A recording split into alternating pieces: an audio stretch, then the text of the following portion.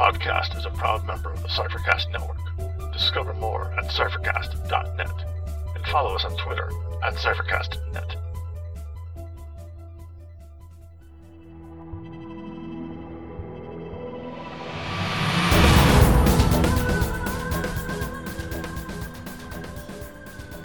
Welcome to Incantations, an Invisible Sun podcast. I'm Scott. And I'm Dave. And we'll be your guides along the path of suns. Today we sing with All You Are Is Mine to Use, as we provide an overview of the Enchiridion of the Path, the newest release for the Invisible Sun RPG. Join us on the path of suns, and we may uncover a secret or two.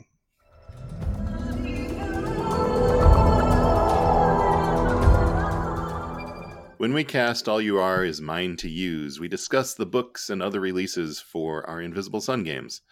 This time we're going to be discussing the very interesting Enchiridion of the Path. It's interesting both for the content of the book and the layout itself. So let's get into it. So we like to talk about a couple of things about these books. We like to talk about the purpose and like how it's laid out and how we think we might want to use it.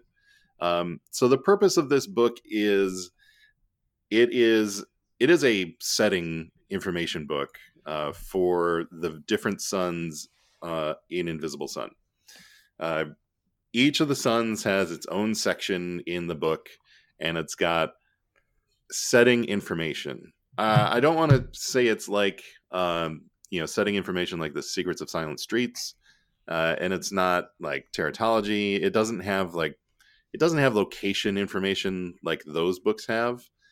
This is more of a book of rumors and flavor and information that can be gathered by the players, either by doing research or by talking to people that they know.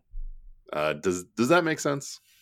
Absolutely. It seems like an accurate description. I think some people, will count myself in this number, expect it to be much more like a traditional setting book. Yeah, it is not a traditional setting book. No, and nothing about this game is intended to be traditional, but this is even less traditional than usual. I was a little disappointed because I was wanting a lot more information on the various suns, and there is some more information. Yeah, there's some more. But it's not as information dense as Teratology or Secrets of Silent Streets. It is much more focused on the handout aspects, which I like. Those props are really kind of interesting, but it's just a different service that I was kind of anticipating from the book. So I think it's important that we talk about this so people know what they're getting when they order this book. Yeah. So like we said, this isn't a traditional setting book. You might not even call it a setting book because it's full of player handouts. And the idea here with the layout is that you can tear out all of the pages in this book. They're perforated, and the intent is that you would rip these pages out of the book and hand them over to your players. And seriously, there's a whole little blurb in the front of it that says, rip the pages out, like hand them out to your players. That's what this book is intended for. And it's not to give your players like hard, concrete information about the various suns. I think it's more intended to just give them an idea of what these suns are like. What is this place like? What can we find there? What are we expecting there to be? Like, how can we understand what this world is going to be like more so than, oh, okay, there's a giant tower in this city under the silver sun. Oh, and then there's also a mountain that you can't get to the top of. Like, it has a whole lot more flavor than it has facts and information. Yeah. And it advises at one point that these are handouts that simulate, and there's different types of handouts. So some of them will be more useful in some circumstances than others. But one of the most common types is the sort of thing a player might find if they are doing research before a trip to a particular sun. So if before they go to the blue sun, they say, I want to find out more about the blue sun because I want to know what I'm getting into. You say, okay, well, you do some research at the library and let's have you could either do a development mode section, or maybe as a whole group, you have a scenario, an encounter that is just them gathering information about for their trip. And then instead of describing it, as I've done in the past, you just now can hand them a piece of paper and say, you find this. Or you just happen to sit in on a lecture that Advance was giving, and now here are the lecture notes that came along with it about the locations in Nowhere Under the Blue Sun. Right. So it includes fragments from notebooks, lecture notes, academic-y sort of reports that you might find at the universities. It's different. It has like one of the drafts of an essay from Advance, which is that I think is one of my favorite entries in this book. Yeah, I can't say I've read all of them yet, though I have looked through the whole thing and read bits and pieces from every sun. It's highly varied, and that's fun. And these do look like great handouts. They are both laid out well. They are compellingly written. They're fantastic handouts for that purpose. So you can expect to get a good value from this book in terms of player aids. I will tell you that I do have... Going back to the episode that we just recorded about the 11 steps with Cult, there was one threat that I totally forgot that I was going to use, and there's a handout under the Gray Sun that is from the Hendasa, and it's a letter that basically starts the process that the Hendasa use to extract exiles from the Gray. So it might be something that you find when you interact with someone in the Gray, that they are being recruited. Yeah. And that gives you a little tip-off. That's an example. It doesn't necessarily add a lot of lore to the game, but it leverages that lore in a way that brings it into the physical reality of the players. They are looking at this piece of paper, and it creates more immersion, I think, because of the tone presented by these handouts. So like I said, I really like the handouts, but I do want to warn people, this is not a setting book as we normally think of it, because it's not just like a list of locations and a bunch of story hooks or things like that. The focus here clearly is in providing excellent set of player aids and handouts. Now, each of the sections does start with a map of the sun, which I thought was pretty interesting. Yes. Like, it's not, a 2-scale map. I think it's more, here's the general layout of what you're going to find under the sun. And one thing that I didn't actually realize was that the gate to the sun has a physical location under the sun itself. That was news to me as well, and it's key in most of these maps. And it's not clear whether the maps are complete or not. Oh, I would say they're definitely not complete.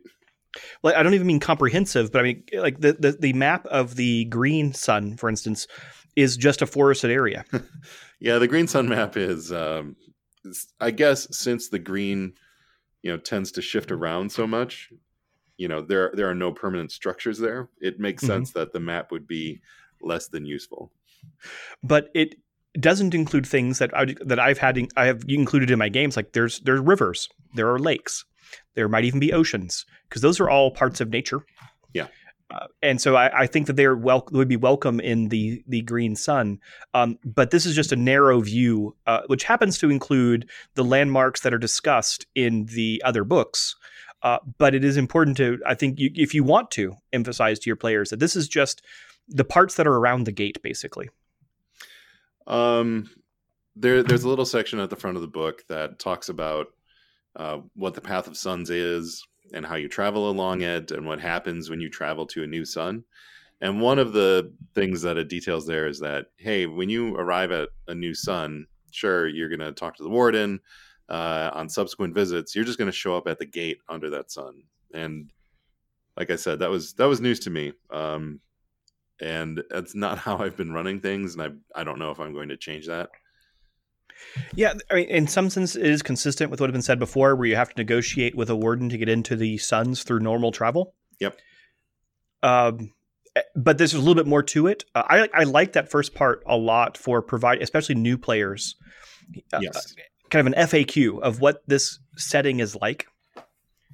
And I'm sure it is also based on the questions they were getting through the Facebook group and other things of like, I don't even know what to do with this. And like, well, we'll add it to the FAQ that we put out in the Enchiridion of the Path. I think I've said it correctly twice now, but I'll push my luck later.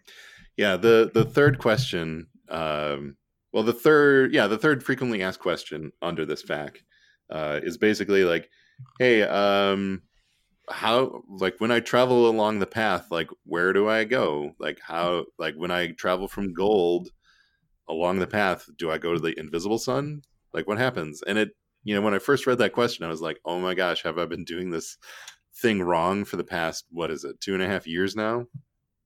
But no, we got it. We got it right. Right, and it doesn't answer necessarily what happens when you travel through means that do not follow the path itself. Right. Nor does it answer what happens when you travel along other currents. Currents, that's right. Well, going backwards on the path of sun is technically traveling along a different current. Yes, but there are also other currents that actually do that shortcut between different locations, like green to, yeah. And we've talked about that before, right? Mm-hmm. We have, but this FAQ doesn't address it. This is what I'm saying is it could also be that if there are errors in what we have done in our games is not consistent with this book. First, well, we didn't have this book. This is all new to us. But second, this should not be taken as a comprehensive view of all the ways one can travel. This is just sort of the default ways. This is what happens when you get on a sun ship and you travel from sun to sun, or you walk from sun to sun, or something along those lines. So what else do we want to talk about here? We've talked about all the suns. There are maps. There are essays, excerpts. Oh, there's also a GM section at the back, which I think is a super useful section. Mm-hmm. Because it gives you, as the GM, an overview of all the information, all of the essays and pages that you can give to your players, and then it gets into the details that the GM is going to want to know, and it has call outs to the other books. So if you need to find the spell that was referenced in this thing you just handed out to your players, hey, you can go find it pretty easily. Like, that GM section is super cool, and I like it a lot. Yeah, it also has just enough information that if you are caught off guard and your players all show up one day and say, hey, let's go to the red sun. Like, okay. Flip, GM section on the red sun. There's a whole bunch of creatures. There's a whole bunch of hooks. There's a whole bunch of NPCs that you can draw from. It puts them all in one place for you. And you can tear those out too. Yes, I think I don't have the physical book yet, but my understanding is that everything can be everything. This could be completely hollowed out. Yeah, my book showed up super fast, and yeah, you can rip out every single page of the book. Which I guess leads to the big question that you wrote in our notes. Really, are we going to do this? So I've talked to friend of the show Brandon, and he was There's another book that he's super excited about getting, but he was pretty stoked about the Enkidrion showing up, except he really doesn't want to destroy his copy of it. So if possible, he's going to get 2 copies, one to actually tear apart and one to not use. It is a beautiful book, and there's the usual good layout and art throughout the book. Mm-hmm. So it is a beautiful object in of itself. Now I'm lucky because in this sense, because I don't have a physical group anyway. So there's nothing for me to tear out and hand to my players. I only have one player that lives in my state. So I probably won't be tearing anything out. I can just hand the book around. Yeah. Or in fact, some of my players have the book when I don't, but I have the PDF. So even if I tore out pages, at least I have the PDF to look back at what those pages said. Yep. But it is not consistent with a collector mentality for the book, where everyone has to have all the books, so they have the complete game, and it's all there, and everything is beautiful and pristine. You can't, of course, tear out pages and expect this to remain a pristine book. No. So you might want 2 copies if you aren't satisfied with having the PDF as your existing reference for what the book looked like in its original state. So I'm going to be using this book tonight, specifically for that gray entry. And I am really looking forward to putting the book on the table and saying, oh, hey, you find this, note fluttering in the wind, and then ripping that page right out in front of all of my players Because I don't know if any of them know that this book is set up in this way. Like Troy might know. Yeah. I don't know how closely he's following like all the updates for Invisible Sun though. Yeah, it would be dramatic if people are not prepared for that, because we have such a taboo within our community of actually destroying books, even though this is one that is built for it. And that's a topic we can add to our segment idea list. In fact, I'm adding it right now, props and handouts. Yeah. And we can talk about your experiences with this book, but we can talk about props and handouts more generally in another segment. Now, this book, I think, has props and handouts that I'm going to enjoy because it gives the players like a bit of fiction that they can use. And, if you're trying to find some sort of hook for them to get interested in some place that they're planning on traveling, let's say they're doing research and they're talking to people that know about, what's going on with the Gold Sun.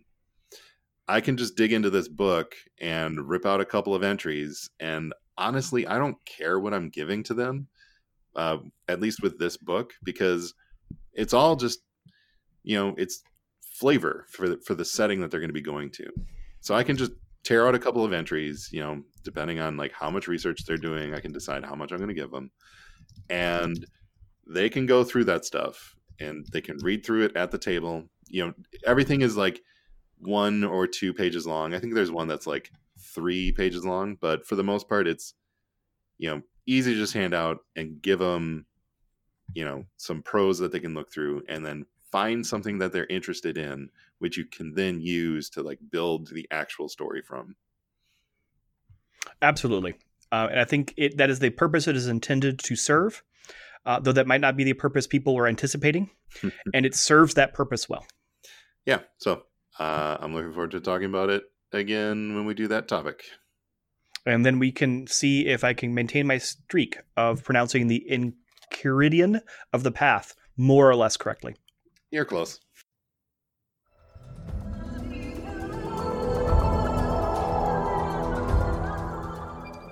This ends our walk. Maybe you discovered something today. Maybe you need to look closer. The music was titled Beyond from Wes Otis and Plate Mail Games. It is available from DriveThruRPG. Invisible Sun is the intellectual property of Monte Cook Games. You can find a link to their website in the show notes.